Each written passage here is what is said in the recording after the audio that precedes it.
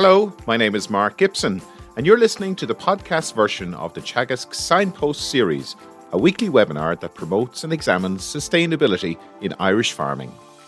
So we're going to shift our focus away from greenhouse gas emissions and looking at the relationship between agriculture and water quality in Ireland.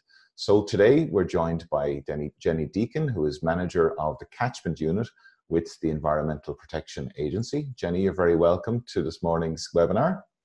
Thanks, Mark. Thank you very much. And we're also joined by Pat Murphy. Pat is head of the Knowledge Transfer Programme with Teagasc, the Environmental Knowledge Transfer Programme. Pat, you're welcome this morning. Thanks very much, Mark.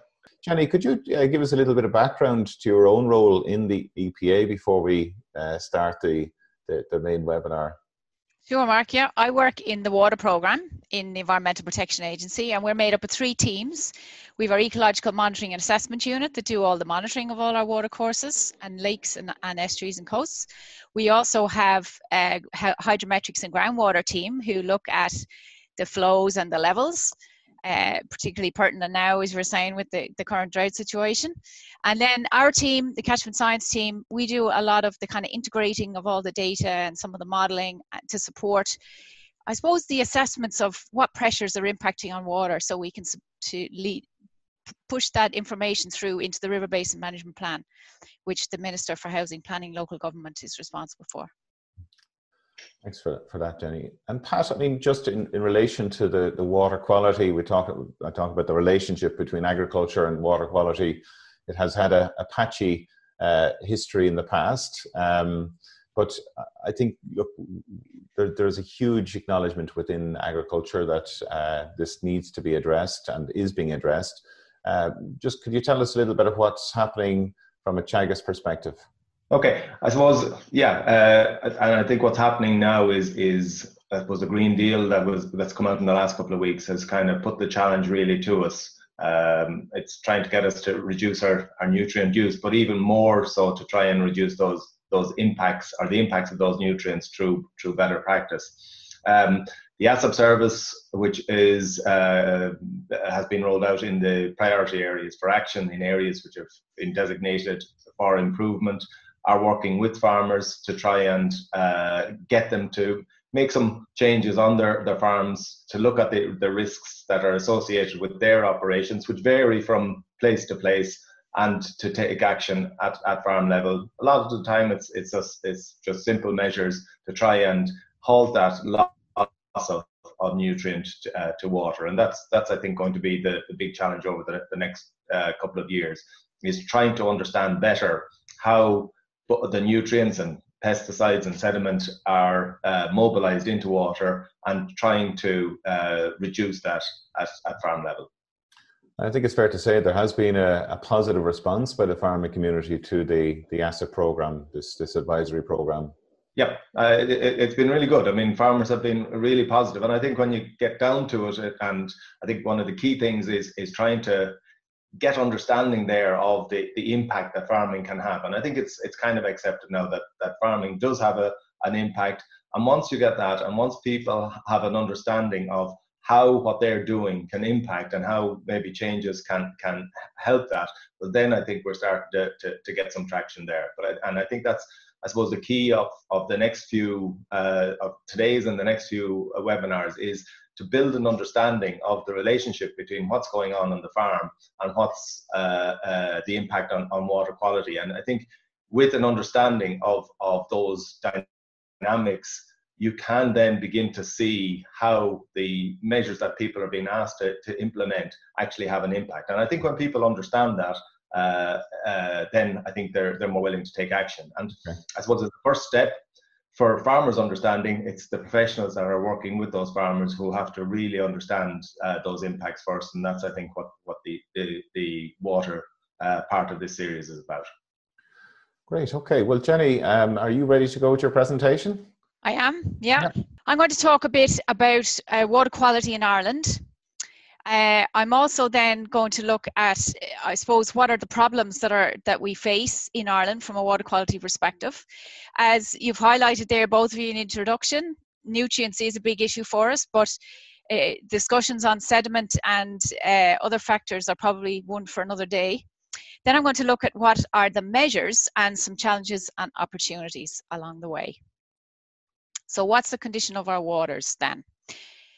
Well, our latest Water Quality in Ireland report was for the period 2013 to 18. So it's integrated all the data from those years, and it was published last year. And we present our water quality data pictorially with 5 different colours, and I'll be using those colours throughout the session this morning. So high is the blue colour, which is the best quality, followed by green, which is good. So green or blue, good. And then moderate, poor and bad are your yellows, your oranges and your reds. And thankfully we've only very few reds, which is a good thing. But I suppose what it shows from the picture is that ecological status is quite varied countrywide. That's because there's a multitude of issues. Over half of our water bodies that are in trouble have more than one problem associated with it. And they are widespread, but there's a lot of work to do. When you break it down for each of the water body types, rivers, lakes, estuaries, etc., the top 3 really are in the greatest trouble, rivers, lakes and estuaries. Only around half of our rivers and lakes are in satisfactory condition. And our estuaries fare even worse with only 38%. Coastal waters and canals and groundwaters are very good and fairly stable. But unfortunately, we have been seeing ongoing declines, particularly in our rivers. We had a good news story this time around with our lakes, which have come up a bit by 4.3% there, as you can see. But the large-scale challenges for rivers and estuaries and the continuing decline in rivers in particular are a concern. This is how the situation has looked over time from back to 2007. And this chart shows the percentage of river water bodies at each of the different classes. So you can see in 2007-9 or 2010-12 rather, we were probably at our best in terms of the proportion of high status waters was the highest and the proportion of the oranges, the poors were the lowest. But over time, since then, since 2012, when we were at our best, things have started to decline. The high status waters are shrinking proportionally, and the moderates and poors are increasing proportionally. And the block in the middle is relatively stable, a large block, thankfully. Of particular concern is the ongoing loss of our high status waters. These are really the best of the best, and they're really important in terms of recolonizing rivers which have been degraded. This is where the best quality waters are. And those have declined over time. Back to 1987, we had around 500 of the best, and we're down to just 20 of those sites now. So what is causing the problems then? What are the challenges that we have? Well, this is quite a busy looking graph, but if we take it in 2 parts, the top half is the impacts on good status water bodies. So these are kind of your normal water bodies. And you can see there, the chart shows the numbers of water bodies that are impacted by all of those different types of pressures, acidification, chemicals, microbiology, nutrients, etc., etc. So by far the biggest bar there is nutrients. So for good status water bodies, excess nutrients getting into those waters is the biggest challenge. Followed by morphology, and that relates to the physical habitat conditions of the river, or how the channel is formed, the habitat conditions and sediment in the bed, in the stream, for example. So this is the second most important, and as I said earlier, this is probably a discussion for another day, because it is becoming apparent that morphology and habitat condition and sediment is really a big challenge we've got to get to grips with. The distribution, I suppose, of the pressures or the stressors in the high status waters, if we move to the bottom part of the chart, the distribution changes slightly. And in these water bodies, the morphology, the habitat condition is really the most important. And what we found from all our assessments is when we say morphology, in practice, what that means is channel maintenance and channel dredging and channel straightening. That's the biggest impact really on our high status waters, followed then by excess nutrients. So I'm going to focus on the nutrients today. Some lovely pictures to set the scene. This is what we're aiming for. This is a high status water on the left in County Mayo and a good status water on the right, also in County Mayo. We want more of that and less of this. This is 2 water bodies, one in Clare, Lake Inchiquin, and one in Fingal, Broadmeadow, both of which are impacted by nutrients. So you can see the green algae there, which isn't a very healthy condition. So a closer look at nutrients then. Where do the nutrients come from?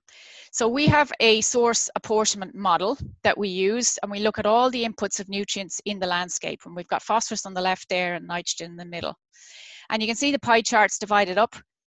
If we look at the phosphorus graph first, the orange is the wastewater. So urban wastewater for phosphorus sources is quite a large proportion of the pie, the biggest portion of the pie. The greens and the yellows then are the agricultural ones. The darker green is pasture, and the yellow is arable, and the lighter green is forestry. So you can see it's certainly weighted on a national scale towards urban wastewater for phosphorus, but pasture is coming close behind. And the tonnage there, this is slightly out of date figures, and they're being updated at the moment, but you can see it's quite a tonnage of phosphorus that's been lost into our waters. Nitrogen's a different story though. By far the biggest proportion of nitrogen sources in the waters is coming from pasture. And the urban wastewater component in the orange there is much smaller. So we can break that down regionally, and in fact we can even go right down to water body scale. We have about 4,000 surface water bodies, so we can go right down to local scale. Essentially now the two maps show you in a regional sense where those sources of phosphorus and nitrogen are coming from. If we look at the phosphorus map first, and we look in the eastern region there around Dublin, the biggest portion of the pie there is urban wastewater, and that's no surprise really. The urban sources are very large point sources, but they tend to be around the coastline where the settlements are. And elsewhere then, it's more rural sources of diffuse agricultural phosphorus that are impacting on our waters. In terms of nitrogen though, by far the biggest, as I said, the biggest contributor is the diffuse agricultural sources across all of the different regions. Now nitrogen and phosphorus, as most of you probably know, behave very differently in the landscape, and I have two different scenarios here, again phosphorus on the left and nitrogen on the right. The picture on the left is in County Catchment and County Louth, and this is a really high risk scenario for losing diffuse agricultural phosphorus. It's poorly draining soils, the overland flow pathway is dominant, and when it rains you just get runoff down into nearby farm ditches which flow into streams, which flow into the rivers. What we find is nationwide that there's a relatively poor correlation with farm intensity and phosphorus losses, and that's because it's really the soils and the runoff on those soils that is the greatest factor. It only takes such a tiny amount of phosphorus to run off the land into the waters to cause the growth of that algae that you saw in the earlier picture. So the types of measures we need are really sort of insurance measures to break the pathway, break those links, break the overland flow pathway between those fields and the streams. And if we can do that successfully, then the lag time that we might expect before we see the improvement in the water quality is really only days, weeks, months.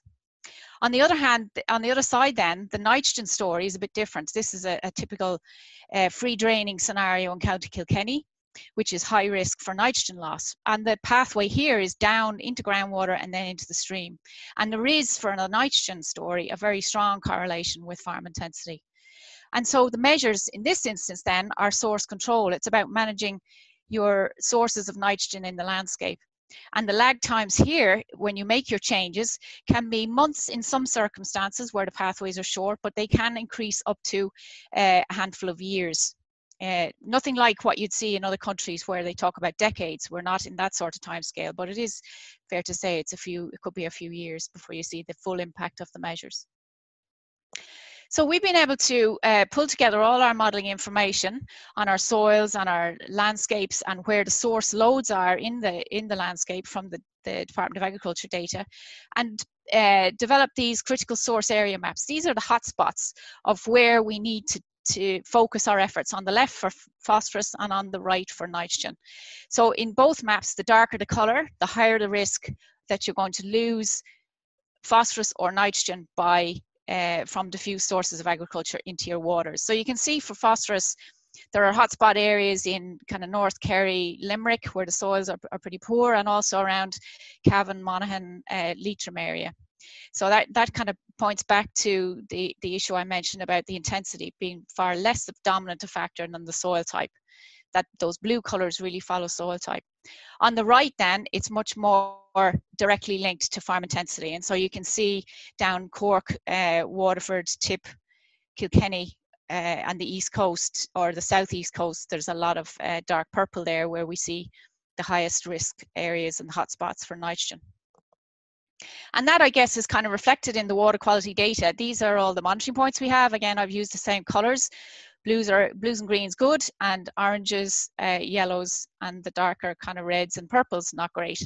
And again, the phosphorus, you can see the cluster of unsatisfactory water quality in the Limerick, North Kerry, Cavan, Monaghan areas, and some in the southeast. And then there's a very clear trend in the nitrate concentrations, all focused in the southeast. So let's take a closer look then at each of those scenarios in a regional sense. So if we take nitrogen first, the map shows you where all the rivers are that we have the nitrogen data for. And again, the darker the colour, the higher the concentration of nitrogen. And in particular, our estuaries down along the south coast, which are very sensitive to nitrogen, are in extreme difficulties. So when we compare then the water quality losses, or the emissions in waters, I should say, in those impacted catchments in the southeast, in the red bars, you can see this is the tons of nitrogen that makes its way into waters. And you can see, as I mentioned earlier, we were at our best in 2012, kind of 13 time period in the middle of the graph. And since then, we've been increasing. There was a spike in 2018, which was a bit of a concern, probably related to the drought, where we had extra dry conditions, more mineralization, and probably a bit of desperation to get some nitrogen on to try and get some growth out of the grass when the conditions were so dry. So we need to probably be cognizant of that for 2020, what's ahead of us with the dry times that are here now at the moment. And that chart there in the red contrasts well with the chart on the left, the blue chart, which is the nitrogen concentrations in the west of the country. So it's about half, and you can still see the slight increased trend there. And that's because there are still activities, farming activities going on in those areas, but those waters haven't reached the critical point yet. This is the same scenario for phosphorus. Again, you can see the map. The phosphorus issues from farming are widespread, more related to the soils, less to the farming intensity. And again, if we look at the chart on the left, these are the concentrations where we have no water quality problems. The red dashed line is our environmental standard. So in subcatchments where we don't have phosphorus issues, you can see the concentrations are well below that line. Whereas in contrast, the subcatchments where we know we do have phosphorus issues from agriculture, then you can see we're above the line, and also again, we have this increasing trend. So really now we can compile all that information and start to figure out, well, where do we need to target the measures? Can we be a bit more specific about our measures? And this map shows the blue areas where we need phosphorus measures from agriculture, and the red areas are where, the orangey areas are where we need measures to reduce nitrogen loss. And as I mentioned earlier, the key thing in the phosphorus situation is breaking the pathway on those poorly draining soils, and on the nitrogen situation, it's more about management of the source. And really our mantra, I suppose, is that we need to get the right measure into the right place. So what are the measures then? Well, as you'll all be well familiar, we have our nitrates action program. The 5th program is in preparation at the moment, and we've had an interim review, as you know, and there's a suite of measures in that you'll probably all be familiar with, so I'm not going to go into them. But I suppose we need to just be cognizant that these measures really are kind of a one-size-fits-all. They represent really a baseline standard that we expect, and they can really only go so far as such. You know, and they're not going to be enough on their own to really achieve the targeting that we need to achieve to get the water quality improvements we need. So the River Basin Management Plan, which was talked about earlier, is taking a more targeted approach. And as Pat mentioned, we have now our 190 areas for action, where all public bodies are working together to try and achieve water quality improvements. And so this isn't only agriculture, this is about forestry and septic tanks and urban areas, and it's all public sector bodies working together to try and get those improvements. But perhaps what's most exciting is that we have this new ASAP resource that Pat mentioned earlier. We have a new farm advisory service that is providing free advice to farmers in these areas for action. They are following up on the basis of local stream walks that the local authorities water program, LawPro, are doing to find out what are the local problems. And then the idea is that those ASAP advisors go and work with farmers to look for solutions that are appropriate for that farm. We also now have 12 community water officers also within the LawPro team, and they are busy out in the communities, encouraging communities to get involved in protecting their water courses. So the process in these areas for action, the top line is where it all starts. We have our monitoring data, we figure out what pressures are impacting, we do a bit of modeling where we need to, and this top line really is where the EPA has the main responsibility. Moving down then into the second layer, we work together with LawPro to pull in all of the local knowledge and understanding from all of the other public bodies who work in the water space. And together we collaboratively use all of our local and national information to decide on the significant pressures. There's about 140 different data sets go into that assessment of what pressures are significant in each of our 5,000 water bodies. We also have a collaborative process where together we select areas for action.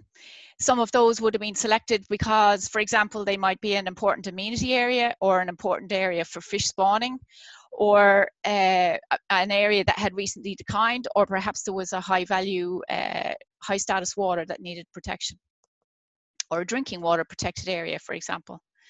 The next step then on the bottom line, so I should say the blue line is led by LawPro. The bottom line then is where LawPro and ASAP really come into their own. It's about engaging the community at a local level, building in the knowledge from the local landholders. The LawPro team do stream walks, and then ASAP work with farmers to co-design practice change that are going to achieve the required outcomes. So we do have some really encouraging early signs of progress in these 190 areas for action. When we had a look at the 2018 data set, while there was an overall national decline in water quality, as I'd mentioned earlier, within the areas for action, there was a net improvement of 16.7%. So that's really encouraging.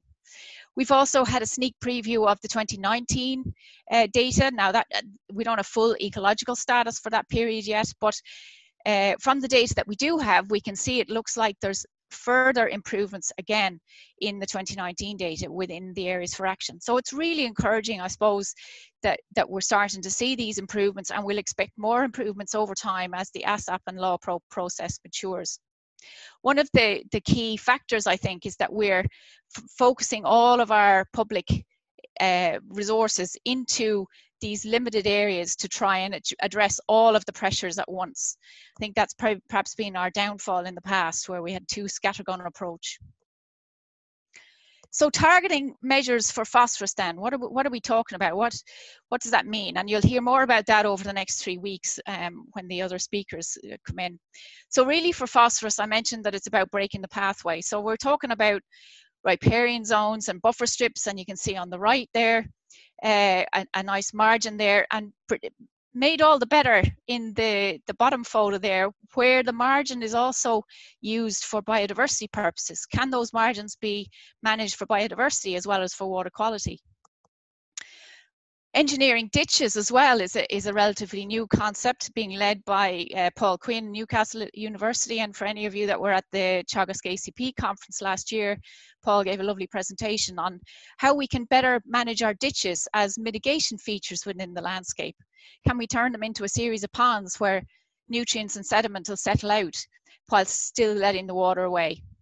Also wetlands and re-wetting and blocking drains is also a key local measure.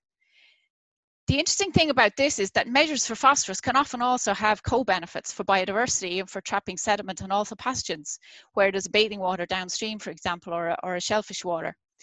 So really we'd like to see that we try and look for measures that address more than one thing at once. Targeting measures for nitrogen then, what does that look like? Well, really it's about, as I mentioned, source control.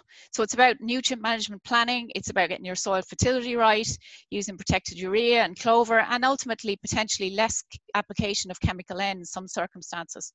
Pat mentioned the Green Deal earlier on, and there are some quite stringent targets and objectives coming through in some of those new policies. The interesting thing about targeting measures for nitrogen, though, is that there are also co-benefits in that instance for ammonia, and we're in trouble with our ammonia targets as well, and also for our greenhouse gases. So can we choose nitrogen reduction measures that are going to have co-benefits there as well? Now, there are a lot of drivers, and we've spoken about some of this morning already. There's the Green Deal, there's the biodiversity strategy, there's the farm to fork strategy, the Sustainable Development Goals. We have the CAP strategic plan being developed at the moment. We've our industry-led food-wise strategy, and then we have our quality assurance schemes as well. So there's a lot going on in this space, and it's very, very challenging to try and get all the messaging aligned. And that, I think, is one of our major challenges and opportunities, is to try and join up that messaging and then follow up that with joined up actions and supports for farmers who need to make the changes. How can we help them? And the ASAP service is doing fantastic work in that regard. It's really good approach to actually work with farmers, bring in the farmers' local knowledge into the solutions and make sure they're appropriate for their business goals and their local farm conditions and their local environmental targets. So can we identify and support those measures that can achieve those multiple benefits? And when we say multiple benefits, we're talking about not only water quality, but also air quality, and that's the ammonia targets again, the biodiversity, the greenhouse gases. Natural flood mitigation is also another one. Can we hold back the water in the landscape? And that will also trap nutrients and sediment. We also have the amenity factor. Everyone likes walking near their local beach or stream or lake, and that also brings in the health and well-being as a co-benefit. It's going to be really important with the challenges that are ahead of us, I think, that we share our cross-disciplinary knowledge and also our data and also our training. Because as Pat said earlier on, the advisors are the front line in all of this, and there's a huge body of knowledge there that needs to be pulled together to try and join up the messaging and work together to try and achieve the outcomes. And the final point there then is about setting targets that are based on outcomes, results-based targets, like the Burn Life project, for example, and the Hen Harrier scheme. What are we trying to achieve? And can we set targets so that we know whether we're achieving those or not? And can we track progress towards them? And most importantly, can we share the learnings that we're getting and then adapt? So that's about it that I wanted to say. You can find out more about your local stream in terms of its water quality and also the pressures impacting it, and also whether or not you're inside an area for action on www.catchments.ie. Thanks, Mark. Jenny, thanks so much for that. That was an excellent overview of the where we're at with water quality. I mean, it's this targeted approach seems to be far more how do you call it, effective a way of tackling water quality. We've been, I suppose, applying general principles before now. Just you mentioned about the policies, the various different policies that are in place there, Jenny. I mean, there probably isn't that level of coherence that's needed between the different policies. I mean, is that a struggle or a frustration for agencies like the EPA? Absolutely, Mark. You know, it is challenging. It's challenging for professionals. It's challenging for government departments. It's challenging for farmers. There's so much going on. So I really think there's a real opportunity for us to come together as public servants with the farming community to try and get our heads together to align the messaging and make sure that we select measures for all of these different objectives that are synergistic rather than antagonistic, because there's no doubt there are some measures you can choose that will tick more than one box, so to speak. But then there is a risk as well that, you know, you think you're doing a great thing for biodiversity, but actually you're not doing a great thing for water quality, you know. So it's very challenging, absolutely. And typically, you know, we all like to work in our silos. We're all very good at what we're good at. And so I think we really need to try and step out of ourselves and come together and try and join up our knowledge and understanding and collaborate a bit more to try and make this a bit simpler and line ourselves up. Well, that is one of the objectives of the Teagasc Connected program, is to provide that platform for professionals and anyone with an interest or involvement in the agri-food sector to be informed, and that's one of the reasons we're here today.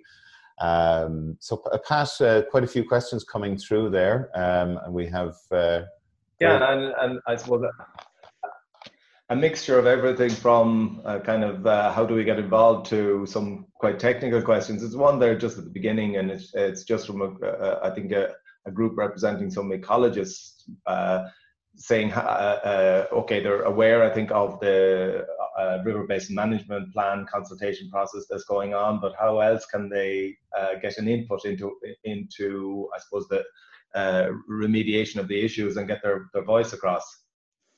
The first port of call I would say to anyone is your local community water officer. There's 12 of those, and you can find out who they are and get their contact details on the Law Pro website, which is watersandcommunities.ie.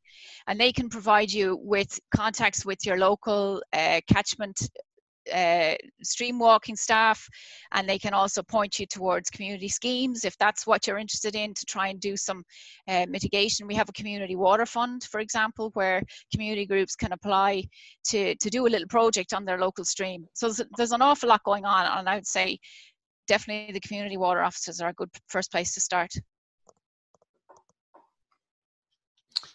Okay, just a couple of, I suppose, more technical ones then. Question there in relation to the drought in 2018. I think you might have alluded to it. Did the drought in 2018 skew the water quality data in your view? I would think we probably did have some challenges in the very headwaters, and you could see that coming through on the graph where I pointed out the issues. Hydrology is an issue in those tiny headwater streams, but as you come out of those headwater streams and you move down into the larger streams, then there was sufficient water in those to actually keep some wetted habitat there. Rising temperatures are an issue. There's no doubt when water gets warmer, the ecology starts to struggle. And again, there would have been less dilution, and on top of the less dilution, then you also had the increase in mineralization, and obviously the urban discharges weren't decreasing any either. So it's a multitude of challenges in a dry year, from the source side and also then from the receptor side. Jenny, just and while I think sorry, go on, Mark. It'd be wrong not to mention, I mean, we're talking about water quality today, to mention water quantity. Is that something the EPA is looking at in terms of our, I suppose, reserves and the ability to I suppose, service all parts of society, including agriculture? Absolutely. We have, as you know, we're responsible for the abstraction licensing regime, which is yet to be developed. So there's that side of it, and Irish Water are very concerned about their reserves at the moment. I understand they're looking at restrictions fairly shortly. In terms of what's going on actually out in the landscape, I mentioned at the start that my colleagues within the water program do measure flows and levels. We have a hydrometrics team, and people can find out what the flows are like in their local stream on our HydroNet website. So we will be producing a monthly bulletin throughout the summer as to how the water levels are going. I suppose in summary, we are drier now at this time of the summer than we were in 2018. So it is a concern, and we do need rain quickly. And I mean, are there any long-term strategies that the EPA is contemplating to address this, or the Ireland as a whole that should be considering? Certainly the main agency who are looking at these kind of strategies for this would be Irish Water. You know, they have a real concern about the security of the drinking water supplies and how those are managed. So they would be the leaders probably in this regard, to be fair, and they have a lot of modelling and forecasting involved in those assessments, and that's ongoing. Thanks, Jenny. Kind of this is probably isn't a simple question, but from Gráinne or Hurley, how strong is the correlation between nitrogen loss and stocking rate intensity? And then just a corollary, is it dependent on grass utilization and grassland management? I think You're probably straying in now to a topic that's going to be covered next week by Carl Richards, so I'm not going to get too involved in that. But I suppose just to say, yes, we can definitely see a correlation for nitrogen between stocking rate and nitrogen emissions. But there are other factors in the mix there.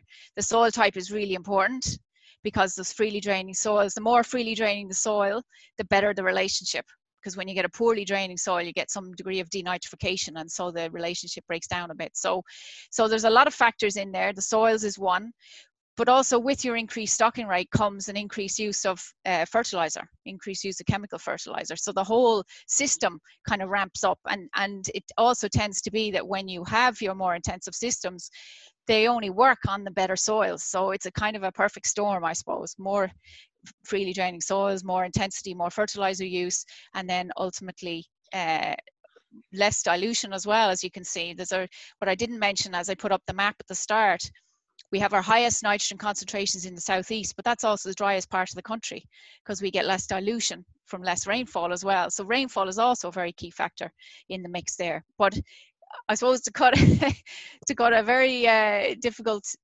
story short, yes, there is a relationship between stocking rate and emissions. Okay, I have a cluster of questions here around the whole community engagement piece. One, how does it work? Another relating to the possible role for river trusts. And then just a question about how do we get best, I suppose, environmental benefit from that community engagement. You alluded to it, I think, during your presentation, but maybe to expand a little on it. That's right. So we have our 12 community water officers, and they're a fairly recent addition to the overall Water Ireland project, if you like.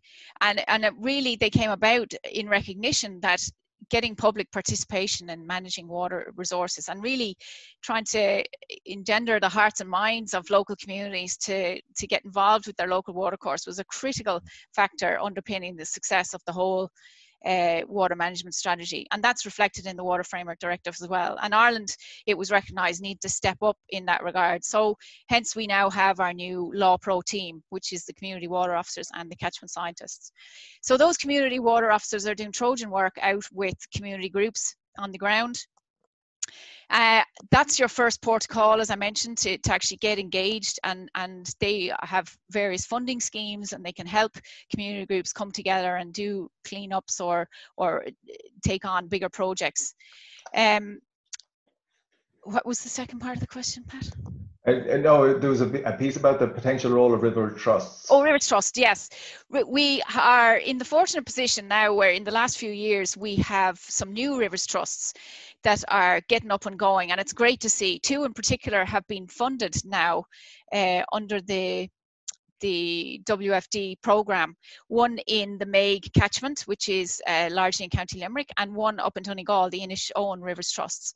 And those rivers trusts, it's a very successful model that the UK uses, for example, and they're just really fledgling now in Ireland, but they have the real potential that they're embedded in the communities. They're made up of local people, and they can take on local issues and really try to drive them on. So it was going to be really exciting in the next few years, now that this recent funding was announced for the Meig Trust and the Inishowen Trust, to see how they can progress and how we can support them.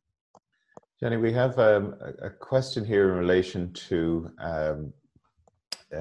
results-based payment schemes. Biodiversity and water quality are integrated in the results-based scheme designed as part of the Pearl Mussel EIP.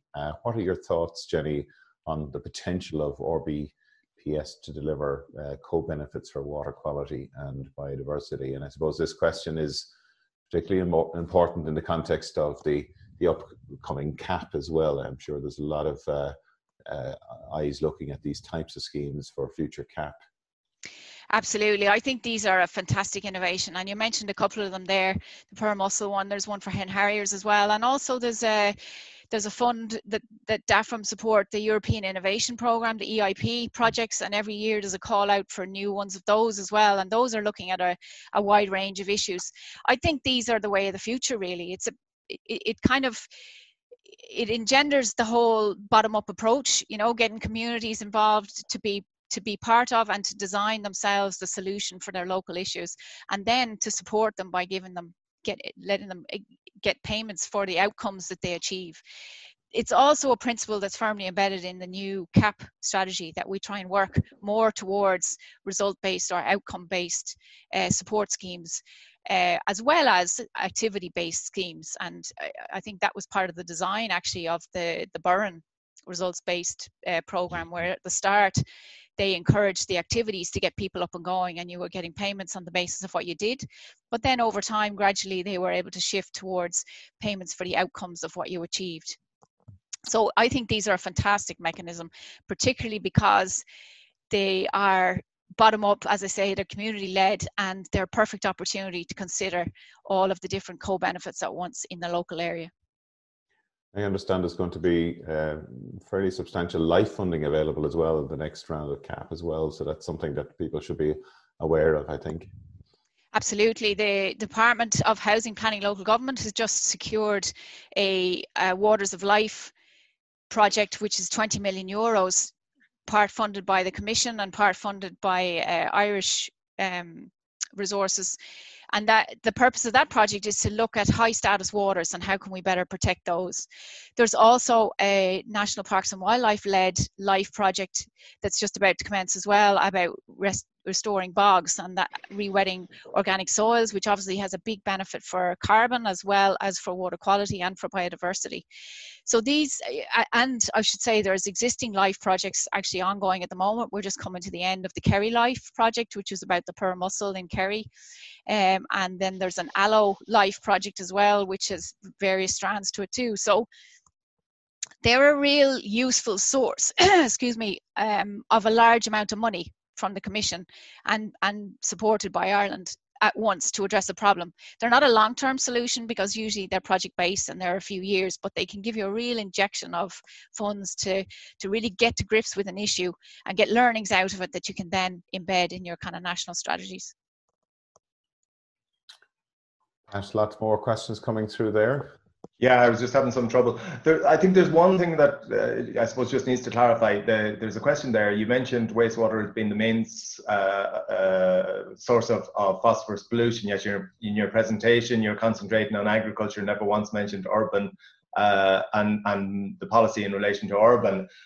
And I think I should probably just say that, I mean, we really asked Jenny to deal with the agricultural issue, and you did mention, I think earlier on, that the approach we're taking with LawPro is looking at all aspects in relation to water quality. And that's, I suppose, one of the things we're trying to do is make sure that we're not pointing fingers here, but we're trying to resolve all elements of the solution. Maybe you have a comment on that, because there's a couple of questions in that sphere, if you want.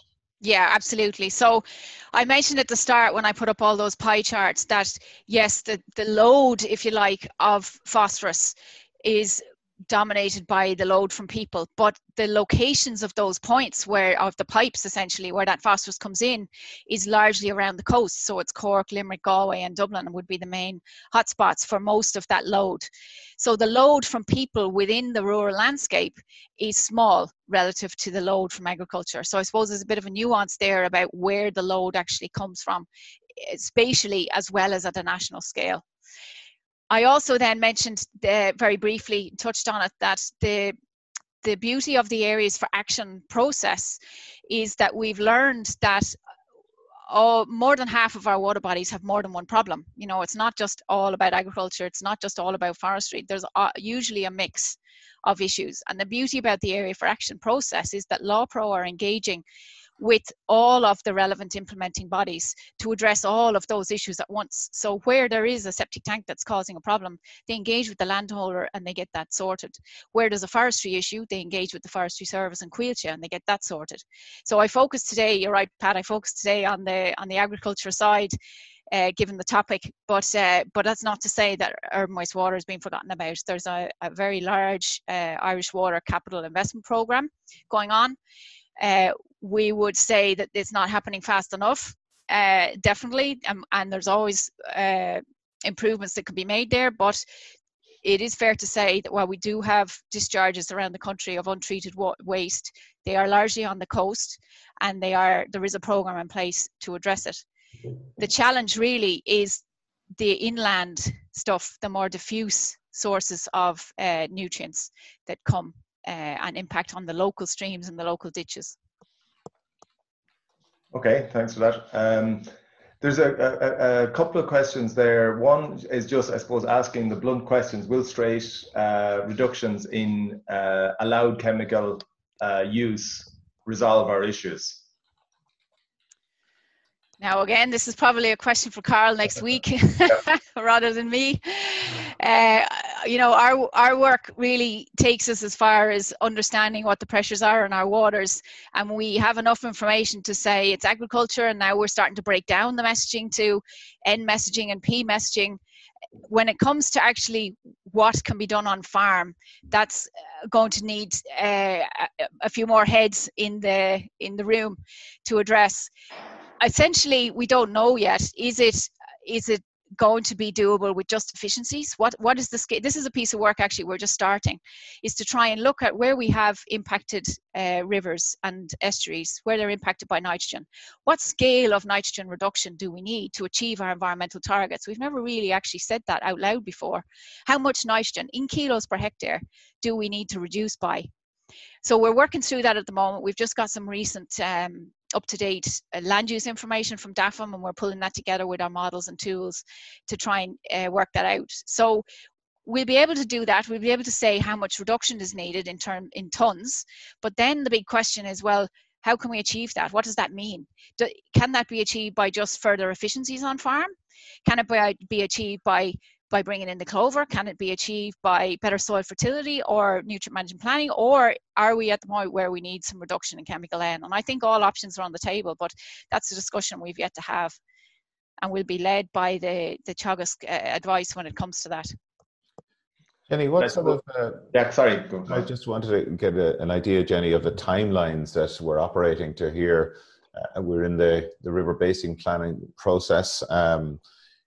What sort of targets are expected of Ireland, and what are the consequences if we don't hit those targets? I suppose particularly in the consequence of, the nitrates derogation is probably the main one that is important for agriculture. Absolutely, Mark. It is an issue, but we're not the only country struggling with this issue. And to be fair, we have a head start at the starting line, because compared to other countries, we're not as bad as some. Germany, for example, only has 8% of their water bodies that are at satisfactory condition. So they have a long way to go as well. So under the Water Framework Directive, we are all member states supposed to have all our water bodies in satisfactory condition by 2027. Now that is an enormous task. And to be honest, no amount of money that you could throw at that would actually solve that problem in that time frame. So Ireland's strategy is to bite off a manageable portion that we can achieve. We have our national measures, we have our action plan and our nitrates action plan. That's tightening up all the time. We had the interim review a year or so ago, and we're straight into the 5th NAP now. And really, the Jack Nolan mentioned it in his presentation a few weeks ago. The department's challenge really is to demonstrate that Ireland's going in the right direction. And we can see that within the areas for action, which is really positive. We definitely need to step up our game. Everyone knows that, and I think everyone accepts that. And this is a great opportunity, this webinar series, to really start the process of us all getting our heads together to really tackle this head on. We have a lot of work to do. The consequences, in theory, we can be, and we potentially will be, fined for not achieving our targets by 2027. But as I say, all member states are struggling with this, and our priority really, I think, is to demonstrate that we are taking this seriously, that we're putting measures in place, that we're learning from what we're doing, and that the trends are starting to turn, and that we're going in the right direction. And okay, if that takes a bit of time, well then, so be it. We definitely need to step up the speed, because the biodiversity is only just hanging on. We don't have time to waste. Things are getting tighter and tighter all the time, particularly with the climate change challenges that we have. So we all, I think, would appreciate, we all have to up our game and make sure that we're heading in the right direction. Okay, Pat. Yeah, I suppose there's a couple of questions about Law Pro and the information coming from the river assessments. Do you know if those are going to be made available, the detailed studies, or are they internal? And I suppose a couple of other questions. One about the myriad of organizations and bodies dealing with water quality. Is that leading to confusion, or are people beginning to get their heads around it? So the Law Pro process is still, still kind of maturing. The teams have really, this is only really their second summer being out and about, and this is they've obviously been curtailed with the COVID situation. So there's a lot of work going on. My understanding is that the intention is to publish implementation reports when they get to that stage. There are none of those ready as yet because there's still a lot of work going on. But yes, the intention is, and it's fair to say the intention with all of the activities going on under the River Basin Management Plan is to make it all as public as possible. And that's why we have that catchments.ie website that I mentioned earlier, where you can go on and find out the most up-to-date information about not only water quality, but the pressures and the measures, and also the community groups, the stories, the projects, everything that's going on in the water space is up on the catchments.ie website. The second question, Pat, I'm afraid has escaped me again. What was the second question? I'm gone stupid. I'll just move on. Sorry. There's an interesting question here. Has the method of assessment of water quality changed in any way over the years, or is there more sensitive testing? I think I know where that question is coming from. Okay, so we are very fortunate and somewhat unique in Europe at having a 30-year monitoring program for the Q value, which is the assessment of the ecology in the rivers. So the biology teams within the EPA, the ecology teams, go and they have a look at the ecology in the rivers. And the ecology, so when I say ecology, I mean the habitat conditions and the bugs and the fish and the living things within the water. And that assessment, which we call the Q value, gives you a more integrated and rounded assessment of what's going on in terms of water quality, rather than, we'll say, dipping a bottle in and taking a sample, a snapshot sample of a nitrogen concentration or a phosphorus concentration. So that rounded, integrated ecological assessment process has been in place in Ireland for well over 30 years. It must be getting on for 40, actually. I need to update my numbers. And so we have a long history, and that Q value really is the backbone of our river monitoring program. And that's the dominant factor in the ecological status assessment, because it's the biological integrated elements, and all of the other things like the chemistry and the chemical pollutants and the fish, they're all supporting elements to that ecological assessment. So it is a long-term assessment. Yes, we do tweak, particularly what's new is our understanding of the hydromorphological pressures. And I mentioned that a bit at the start and then promptly said I wouldn't talk about it. The hydromorphology is a relatively new thing. It's about the physical habitat conditions. So is there enough flow? Is there too much fine sediment? Is the river connected to its floodplain? Does the river meander like it's supposed to? Does the river actually function like a proper river? Or have we modified it, constrained it between concrete walls, or have we drained and dredged it, and therefore it's disconnected from its place in the landscape? So our tools are evolving in that hydromorphology space, but as I say, it is only a supporting element to that more integrated ecological assessment, which has been constant for the last 30 years. Jenny, you mentioned sediment there in your comment just there. How big an issue is that in this country? I know certain parts of England, soil erosion is a really big problem. How important is that as towards river pollution? I suppose is the main receptor for sediment. Absolutely, and also lakes, actually, because lakes, the sediment can get into the lakes and just fill it up. And the tricky bit with sediment is not only is it a physical problem in that it blocks the spaces and the habitat conditions physically, but it also tends to bring with it chemicals and nutrients that are bound to the sediment that over time in a lake, for example, then can release in a longer time period. So it's a double-edged sword, really, physically and chemically. So yes, all the recent research is emerging that sediment is a really important stressor in the ecological environment. And there's a lot of new work coming on board with that. We don't have a national sediment monitoring program. We do, when we go out and do our ecological assessments, we would take a kind of a visual estimate of what the sediment is like, but we don't have a national program as such, so we don't know the full extent of it.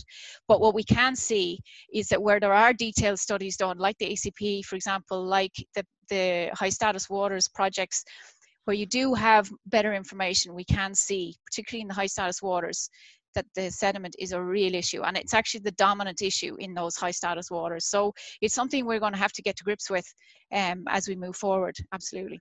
And I think just a comment on that, the experience from both the Law Pro teams and the ASSEP teams going out are, I think one of the things they have found over their first year is that sediment is a bigger proportion of the problem than they would have expected.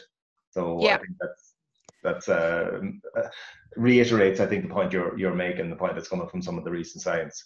Absolutely. And the question is, where does it come from? And in the Irish, in the UK context, it's probably more coming from the arable runoff, and that would be your typical kind of textbook source of sediment. But what we find in the Irish context is that it's coming from draining and dredging lands. It's nearly a vicious cycle. You drain and you dredge, and that weakens the banks and it deepens the channel, which slows the flow, which then collects more sediment, which means you have to more dredge and drain more, and it's a vicious cycle, and it just moves on and on downstream. So the measures that are likely going to be needed in the future are about slowing the flow and keeping the flow in the landscape, which means we then will need to drain and dredge less, and then we'll hopefully break that cycle.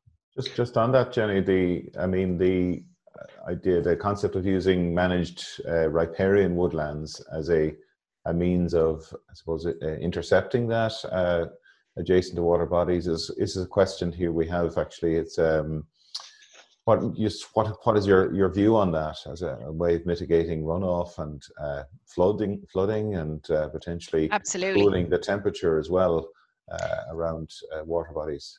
There's a lot of win-wins with particularly native woodland in riparian areas where it's suitable. It's not, the Forest Service have a mantra as well, the right tree in the right place.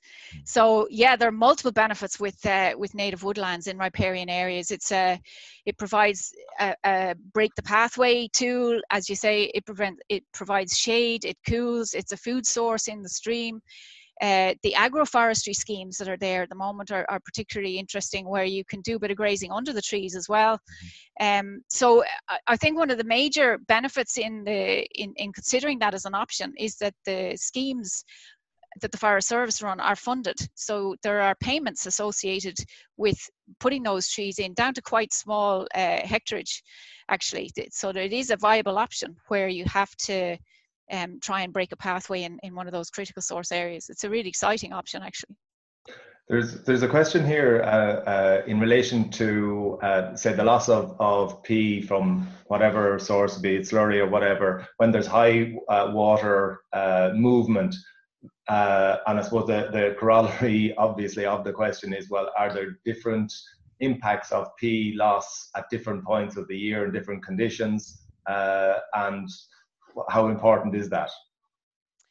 Absolutely. I mentioned earlier that overland flow and soil type are the key mechanisms. So we are able now to pull out these critical source areas, as they're called, these hotspot areas, and indeed farmers would know them themselves. That, the wet corner at the bottom of the field there that just never seems to dry out.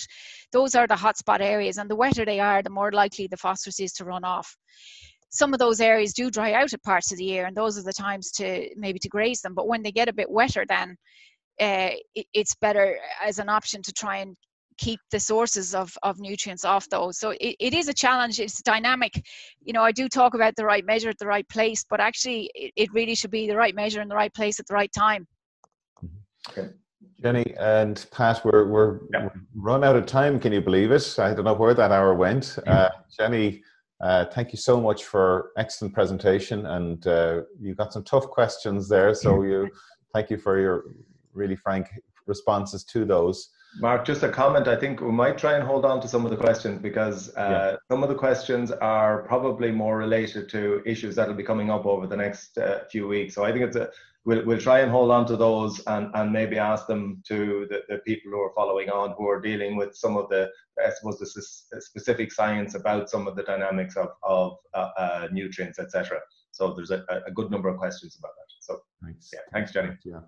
So look, I want to thank you again, Jenny. Pat, thank you for helping with the questions today, and obviously your coordination of this series. Also Andy Boland, who's coordinator of the series, and Yvonne Maher, who's part of our production team as well.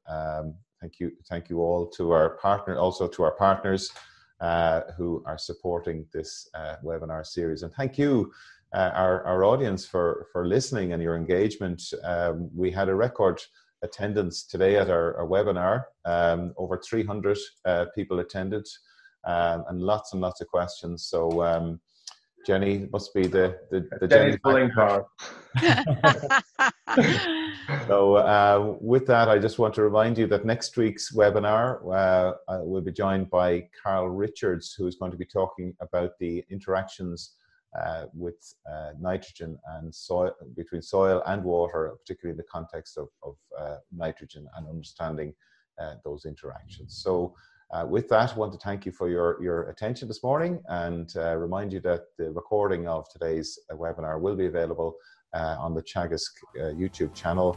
The presentation, Jenny's presentation, also will be available on the Teagasc website. You've been listening to the podcast version of the Teagasc Signpost series, the weekly webinar that promotes and examines sustainability in Irish farming. Don't forget to join us live every Friday morning for our latest webinar. For more, visit teagasc.ie.